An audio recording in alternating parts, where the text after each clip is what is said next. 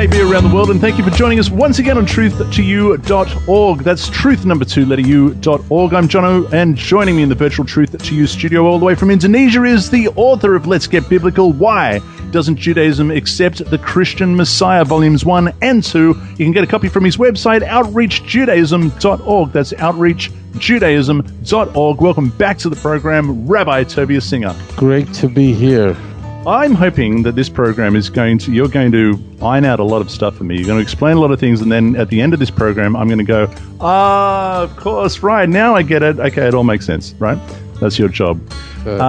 It was a number of years ago. Who was his name? Tim LaHaye. Tim LaHaye wrote the Left Behind series. And I don't know, it had something 11... We would study that in yeshiva all the time. That's right. It's a big hit in the yeshiva, right? The Left Behind series. Left Behind series? Are you kidding? That... It was one of... Jesus Christ Superstar. That was it. That's it. That's all they would close the whole yeshiva without that. We'd have nothing to study all day. Yeah, or we would study the hymn of Christ. You know, this is a typical day in the yeshiva. Yeah, so you're the men to come to, and of course you majored in the Left Behind series. Yeah. And I do believe it's the 11th book that is entitled Armageddon. Now, I haven't read them. I'm just telling everyone I haven't read them. But this was a very popular series amongst dispensational evangelicals, right? Yeah, I mean, it's funny. Actually, I just told myself a joke funnier than the one I told you. Anyways, I was thinking Left Behind is something like that the Catholic Church would do. Anyways, but the key is I don't know why it's really unique to evangelical. I mean, it's based on the rapture. It's based on the rapture. It's dispensational. It's a big hit, I think, with Ray Comfort. And but some years earlier than that, Tovia. 1998, there was a blockbuster, a Hollywood blockbuster and it was also entitled Armageddon. Now, in this one, Bruce Willis, do you remember? I don't know if you saw it. I didn't. To me, Cinderella, the Wizard of Oz. I'm not. I do believe I saw it. I think I saw the movie, and I think it was pretty horrible. But it did very well and made a lot of money. And in this one, Bruce Willis goes, and I think he lands on an asteroid that's heading for Earth. He lays down his own life for the whole world. Bruce Willis so loved the whole world, Tovia, that he laid down his own life and blew up the asteroid with a nuclear device and saved the planet, which I suppose potentially makes Bruce Willis the Messiah. Yeah. Now, before that, coming back in time, even before that, Tovia. This is like I'm getting such a deja vu of my rabbinical school days. Yes, continue. Also in yeshiva. I have so many memories of studying for my ordination. Yes, so this is all we had. We had to know Bruce Willis backwards and forwards. No, forget about it. Yes. On your Bruce Revelation chapter. Now you remember doing Revelation, right? Revelation's a wild read. Chapter 16, yes. And this is the story of the angels that pour out the bowls of the bowls of wrath. No, I would love to read this whole chapter. It's so much fun. No, I'm just gonna read from verse 12. I don't think you have enough alcohol in your house. It says, then the sixth angel... No, don't do it. You don't read the whole chapter. No, I'm coming under the sixth... There are Jewish lawyers that are listening to it. They'll sue your pants off. There are 7 bowls. I'm only going to read number 6. Why do you need this? Why is this necessary? These are good people. No, it's very important. These are customers. These are paying customers. What do? You want to try to ruin a business there? This is what it says. We had a fabulous verse 12. You're going to destroy the whole thing. I think this dude, let me... Ladies and gentlemen, you listen to the show. This is not the way our tour goes, just so you know. In fact, I haven't even got to the tour. That he doesn't even say anything. So just so you know, when you're going to be on the tour, just know there's not going to be anybody talking about 6 balls hanging from anything. 7. We don't let him talk for a minute. We tie him up and we put him in a closet. Just I want you to know, it's a great tour. And that's why it's a good tour. We don't let him talk. That's it. Nothing. It says, then the 6th angel poured out his bowl on the the great Euphrates, and the water was dried up so that the way of the kings from the east might be prepared. And I saw 3 unclean spirits like frogs coming out of the mouths of the dragon and out of the mouth of the beast and out of the mouth of the false prophet. For they're spirits of demons performing signs, Tovia, performing signs which go out to the kings of all the earth and the whole world to gather them to battle of the great day of God Almighty, it says. And then it throws in this little piece of information. And interestingly, Tovia, this is in red, which means that this is my trusty New King James Bible, and this is the New King James telling me that this is Jesus speaking. Hang on, Jesus speaking. This is very, very, very important. You ready? It says, as opposed to the Lubavitcher Rabbi. Yeah, yes, yeah. Of course. This is what he says. He says, "Behold." As opposed to Maimonides. Go ahead. Of course. Who else is they going to have? Behold, as opposed to Santa Claus. This is essential information. If you don't have this, you're going to be very embarrassed. Are you ready? This is, by the way, why the tour was so exceptional, because I kept this. I had him in lock and chain, and that's what. Yeah. It says, "I feel like what is a frog jumped out of a nose?" I'm telling you, no, I'm not even making this up. This is what it says. Injuring people's hearts over here, really. It's nothing compared to this verse. You ready? This is in red. You've got to pay attention. It says in verse 15, "Behold, I am coming as a thief." Get this: "Blessed is he who watches and keeps his garments, lest he walk naked, and they see his shame." That's a pretty handy piece of information, don't you think? That's rocket science right there. It is. Keep your clothes on. Keep your clothes on. That has to be don't have your clothes on. I'm sorry, I have to get baptized. Could you excuse me? That's it. If just when you do, just keep your clothes handy by the bath. You don't have your clothes on, you're naked. There's no way in the world that John, the author, could have known that by himself. This has to be the word of God. He should know that if you take your clothes off, you're naked. This is for sure the biggest proof. Very embarrassing. I have a big career ahead of me now. That's right. It's all over. If you go outside and your clothes aren't on, that's it. You can kiss your career goodbye. So, and Jesus knew this. He said, just keep your clothes handy, preferably keep them on. Blessed are you if you do, because then you won't be naked when you run out on the street. Is he preaching to a nudist? To see the frogs. Preaching to a nudist colony, and just like, well, was it Patmos? Is that where he is? Keep maybe your clothes near you, because just in case. Make sure okay.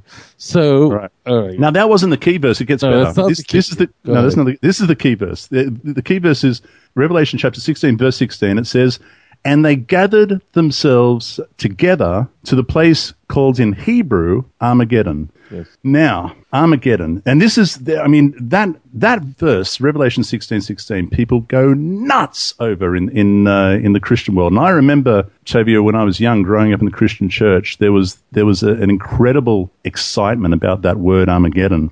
It eventually becomes the title of a blockbuster movie. It has nothing to do with the Bible, of course.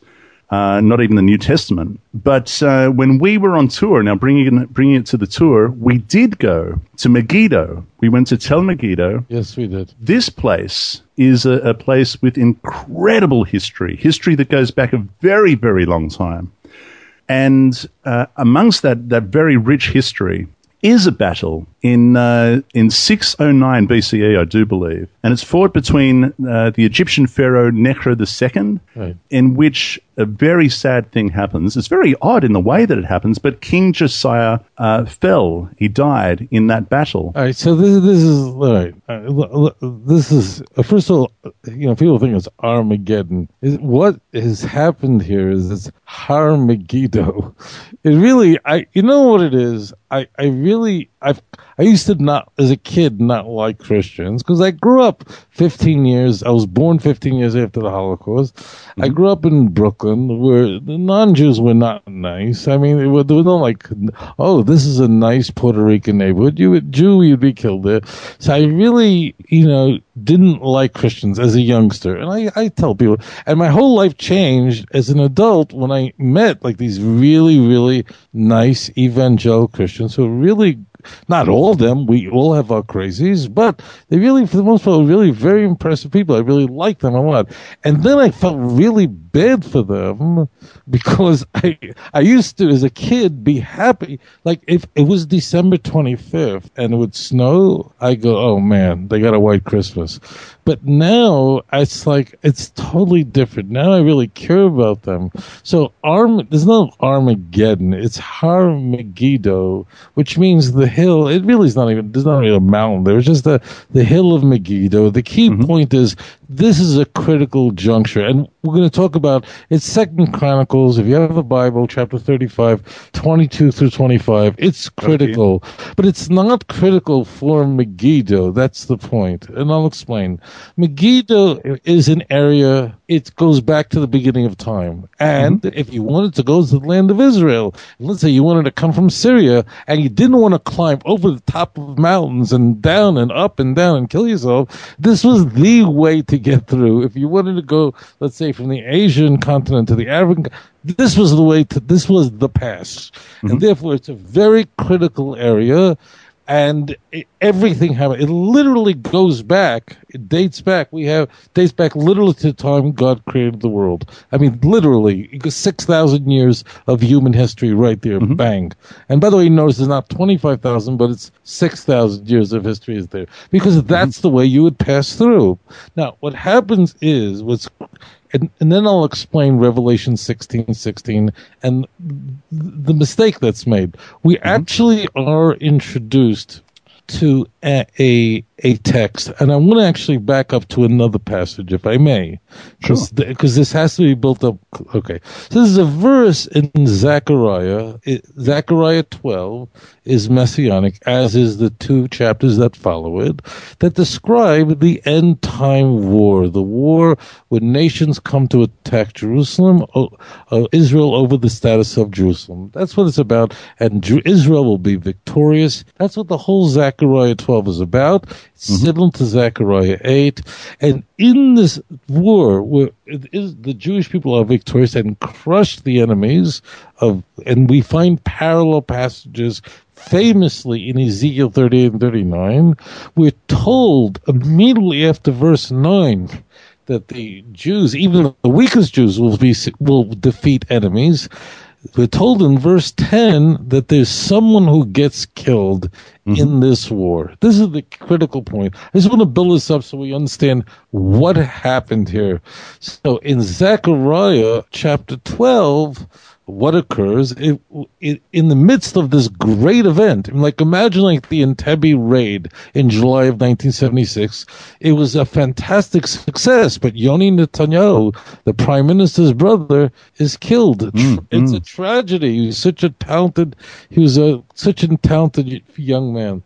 Anyway, so there's a sadness in that, in the midst of this successful battle, a person, it says, the text says, and they will look to me because the one who was pierced through, and they will mourn over him as one mourns over a firstborn son. Okay? And then it says, if you want to know this is an end time event in the middle of this war that will take place.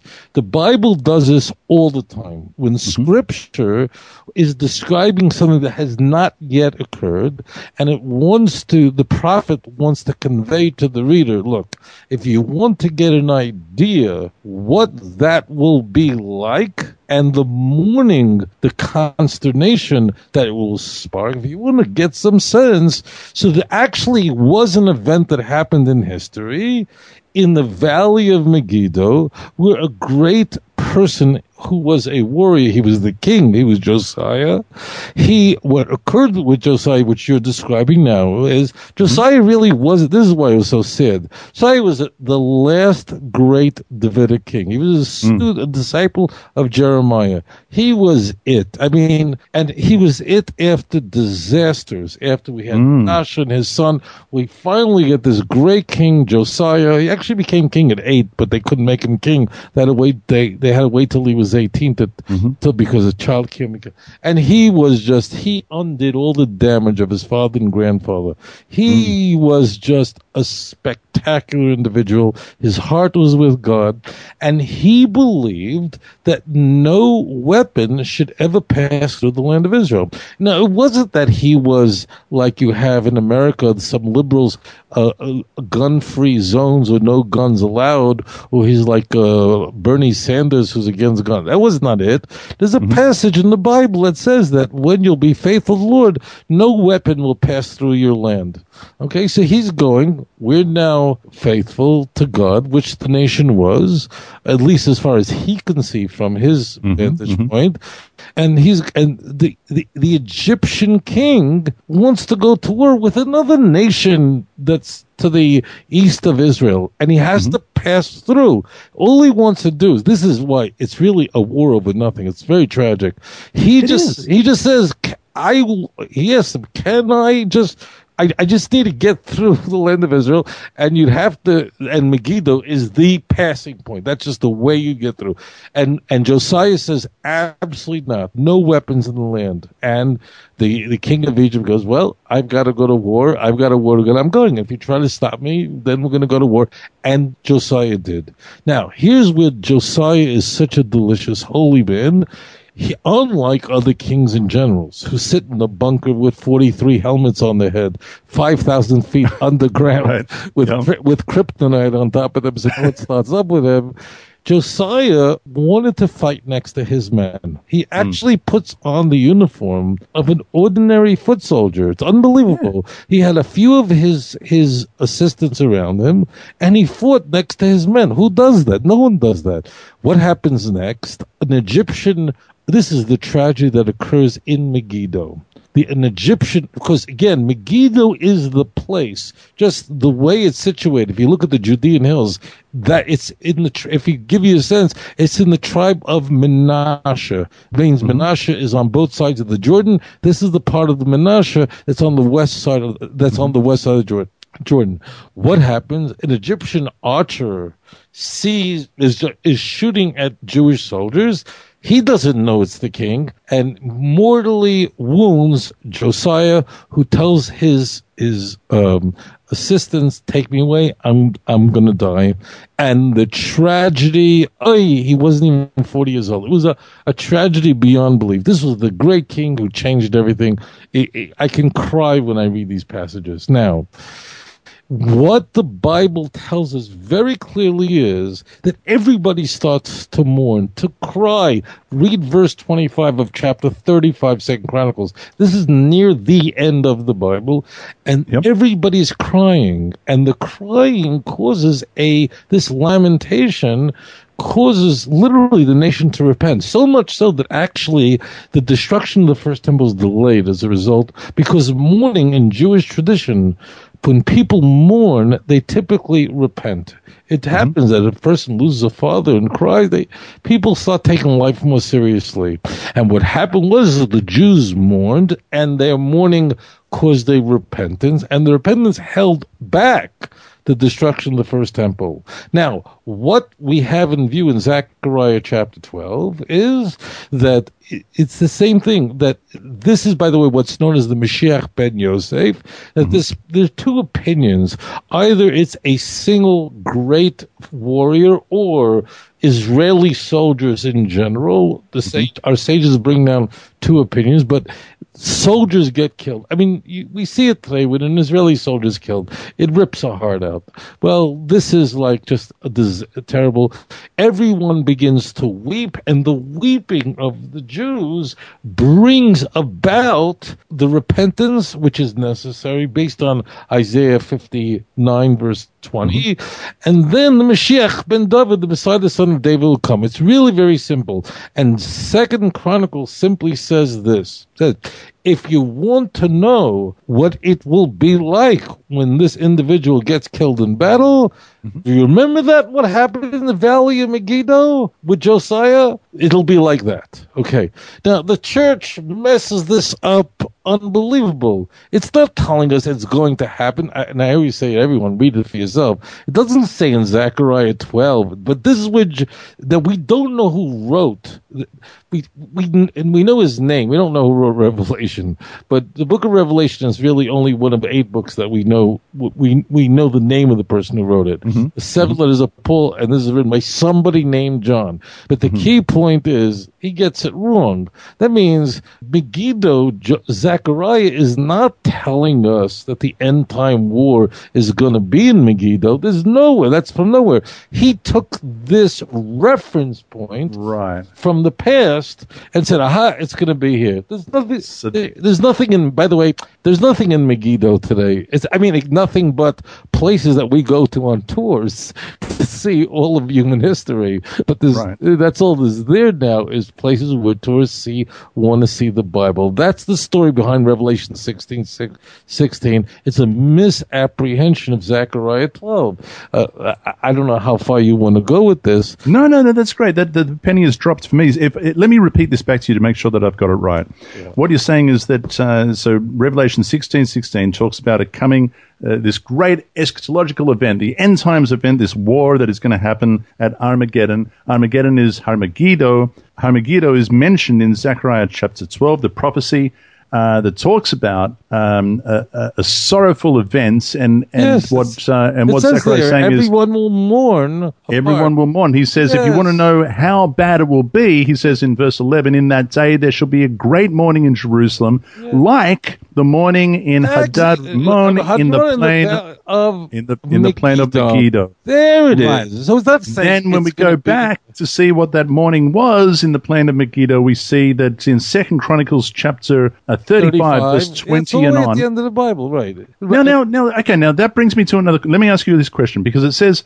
after this, when Josiah prepared the temple, Necho, the king of Egypt, came up to fight against Carchemish by the Euphrates, and Josiah went out against him.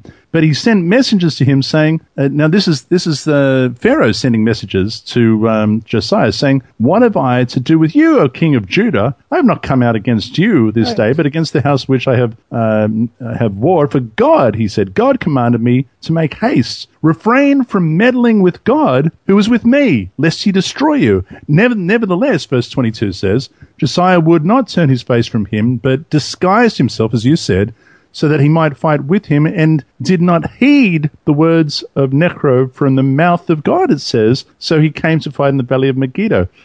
What's happening there? That's kind of confusing. This is very interesting. Okay, so I didn't expect you to ask such an intelligent question. I'm joking.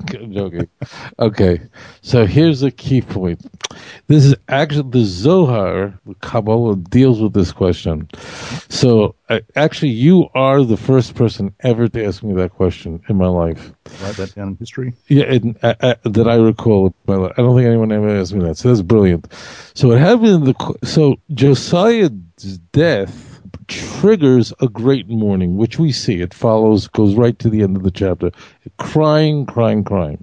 But remember now, this process is not vicarious atonement, but when a righteous person dies and it causes mourning, that triggers repentance. And that's why in Isaiah 57, verse 1, it says, good people died, and you didn't even think about it. You didn't even take it to heart. So that's what's going on here. Now, our sages asked the question, and the Zohar brings us down. It goes, but what did Josiah do wrong? That means, why did he die? He was young. He wasn't even 40 years old. Why did he die? It means there is another part to this equation. He doesn't die for somebody's sins as a completely righteous person. He's a righteous person, but that doesn't mean he never did anything wrong. Mm-hmm. What mistake did he make? And the answer is based on this passage that in fact there was a prophet. The prophets were telling him, and Necho, the king of Egypt, was repeating it, saying, people are telling you, don't go to war with me. Right. Listen. And he didn't listen to this advice.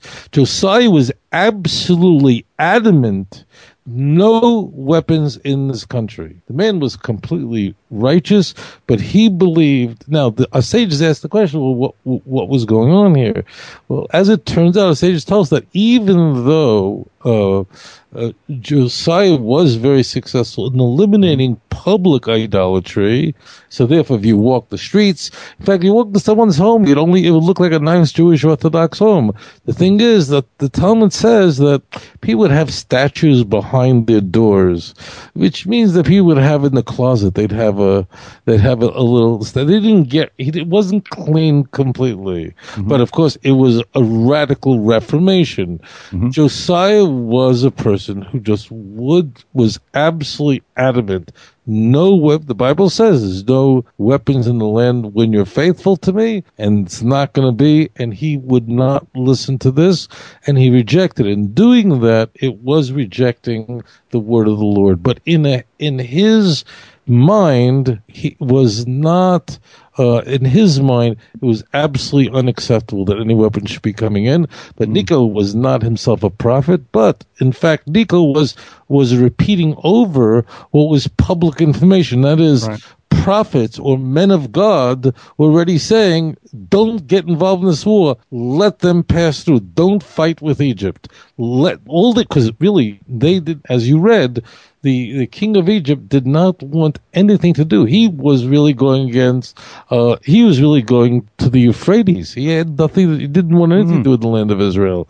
Right. He wanted to keep going. Yeah, all right. So it's so unfortunate, isn't it? I mean, it just seems tragedy, so unfortunate. That's it. It was just terrible. Well, what am I going to say to you? The guy was even 30. What was he? 38 years old? That's all he was. 39 years old. So he was a young man. He had transformed the nation, and he was it. After Josiah died, we really it went downhill again. So it's amazing, isn't it? I mean, he's the great grandson of Hezekiah. Yes. Again, a great reformer and just did wonderful things. But that all went down the tube very quickly with his son Manasseh. We've discussed him before in the program. And Manasseh is the grandfather of Josiah. Josiah cleans things up remarkably, like you said. But not long after that, it again goes, it spirals down to the point where we get to Jeconiah, who is exiled to Babylon and is spoken about, in fact, the curse. Yes. Jeremiah chapter 22. It's interesting, Tovia, that Josiah is mentioned elsewhere in the New Testament in the genealogy of Jesus in Matthew chapter 1. Yes. Not in Luke. In that genealogy is different, but we have Josiah, and it says, oddly enough, it says that Josiah begot Jeconiah. Yeah, because they're skipping some generations around, right? Yeah. So what happens is Matthew's genealogy. You really want to have fun. Okay, so Matthew's genealogy, and you see, if Matthew never said, if verse 17 of chapter 1 in Matthew didn't exist, no one would have a problem. Why? Because in the Bible we have many examples where it says a person is someone else's son, when in reality that person, the father, is not their father, but in fact their grandfather. And it skips a generation because the grandfather was more prominent. There would be no problem in doing that. I can give you 100 examples in the Bible of skipping generations because the grandfather was he's the name. Is the very important person. Yep. Very often a prophet here. Nobody but Matthew does. Mr. Creative gets involved, and what does he do? He gets out his crayons and he goes, "This is not an arbitrary genealogical record. Oh no! Look carefully at this genealogy. Did you notice there are actually 3 sets of 14? There are 14 generations from Abraham to David, which is true. And then there are 14 generations from David until the Babylonian exile. And that's where you get to verse 11. And then 14 generations from Josiah, from the Babylonian exile, all the way to Jesus. Now, why does Matthew 1:14? It's very simple. Most scholars actually blow this. They say it's 7 is a number of perfection and it's 7 times 2. It may be, but that's not the big reason. The real big reason, which most people don't get, is that the name David in Hebrew, we've talked about it on many of our shows. Each Hebrew letter has a numerical value. Dalet is 4. The name David is made up of 3 letters that add up to 14. So therefore, it's 14, 14, 14, praise the Lord. But in order for Matthew to do that, he simply takes out his eraser, he takes a scalpel, he takes a scissor, and he cuts out people so he can get his 14. He actually blows it because he actually takes out one too many people. It's so far aloft from what is going on. But that's the key. The point is that Matthew's genealogy is missing a whole bunch of people, and he no doubt, incidentally, intended to remove Jeconia and inadvertently removed Yehoiakim instead of Yehoiachin. That was a big mistake. So he took. So now, why would he? I mean, yeah, that's the thing. I mean, if you were eliminating people from the genealogy, because the names are almost identical, so therefore he schlepped out the wrong name. That's look. That's how you get in trouble. You get the cover up. That's how you get in trouble. But if you go to Matthew's genealogy, if you see Josiah's son in Matthew's genealogy, is Josiah's son is Jeconia, but actually Jeconia had a father whose name was Yehoiakim instead of Yehoiachin. So therefore, it's off by basically one letter. So he took out the wrong guy. Took out the wrong guy. So this is just a result of not having done his study properly, right? Not having done his research accurately enough. Look at him having Jesus coming into Jerusalem for the triumphal entry. Oh, riding on 2 donkeys. Yeah, because of a misreading, he has him coming in on 2 donkeys instead of 1. This is Matthew's fingerprints all over it. He's the Shlemazel of the New Testament. I don't mean. He's the Shlemazel. I was about to say. I don't mean to say. I was just about to say I didn't mean that disrespectfully, but I just realized how ridiculous that was. But I was going to say I don't mean that disrespectfully. But this is the same. Is this not the same? The lack of research, the lack of detail, taking time to find out exactly what's going on, is the reason why today Christians have this sensationalized view of Armageddon, and this is how it came about. Well, it's Matthew, but it's old John. You see, what's wacky here is you wouldn't believe this. Most people don't know this. Most people think about look to me because the one who was pierced. So they think this is talking about the crucifixion. 2,000 years ago. Yeah. But the Jews in the future will look back. Actually, John misappropriates this completely. I mean, this Megiddo is really wild because John has Jesus as a Passover lamb, therefore crucified on the 14th day of Nisan, rather than the first day of Passover, which would be the 15th day of Nisan, which is what the synoptics do. Now, John wants Jesus to mirror the Passover lamb. He's crucified, i.e. sacrificed, afternoon, as opposed to Mark in the 3rd hour. He has him after 6 hour. Great. What he does also is there is an event that occurs in John which you'll never find in the synoptics, and that's where the Roman soldiers want to take down his body before the Sabbath, but they want to make sure he's dead. Typically in the ancient world, this did exist, where if there was someone crucified, normally a person was crucified for a week or 5 days, something, but they normally would break the legs of the criminal. You couldn't support yourself. Your body weight would pull down. You were tied to a cross or a stake, and then your lungs would be elongated, and you die of asphyxiation, die of suffocation. Very simple. But it looked to the Roman soldiers. This is the story. John 19:34 to 37. The Roman soldiers look. The Roman soldiers look, and they see it looks like he may be dead. They take a spear and pierce his sides. Water and blood and water come out. This is to fulfill 2 verses. Number 1, that not a bone of him should be broken, because they don't. Because John wants Jesus to be the Passover lamb. I mean, Paul does too, incidentally. You'll find that in Paul's writings. Not to change the date of the crucifixion. Like John really goes flying with that. And John can get away with that because John is at the end of the 1st century, whereas Paul's writing in the 50s. So therefore, and he says the second thing is, the second passage is fulfilled is that they will look upon him. So actually, John changes the pronoun from me to him, and it has nothing to do with Jews. It has nothing to do with the crucifixion. It has to do with something that happens post-mortem. It happens after the crucifixion.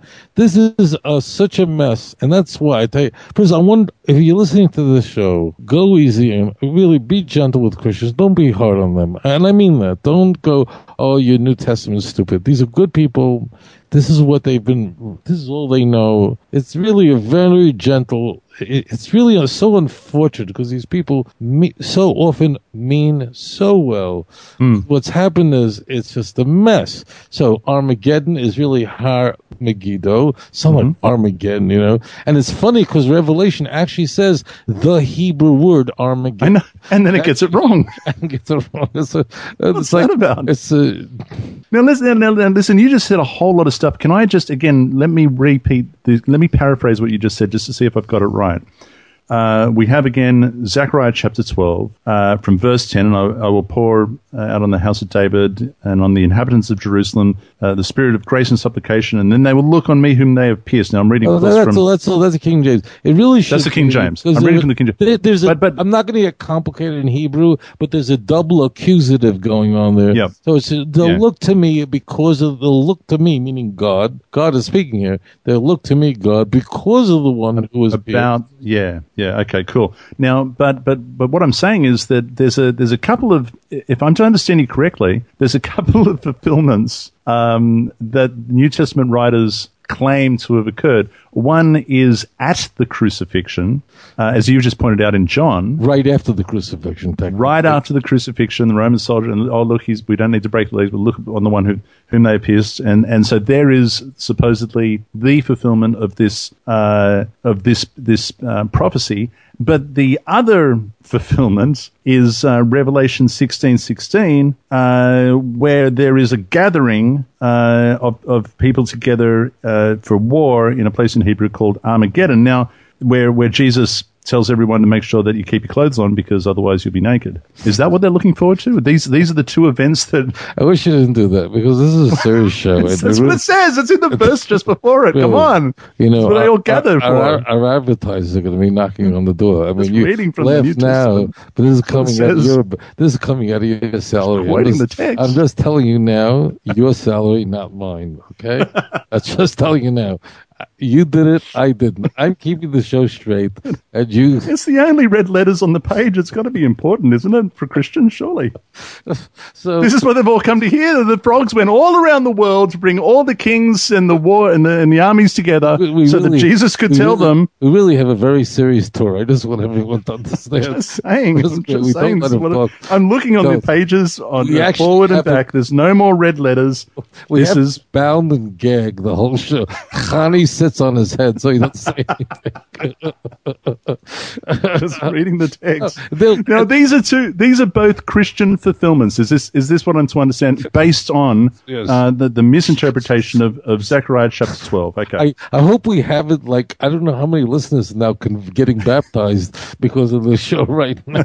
They're probably standing in the line. The Christians are going, where are all these people coming from? I listen to the show.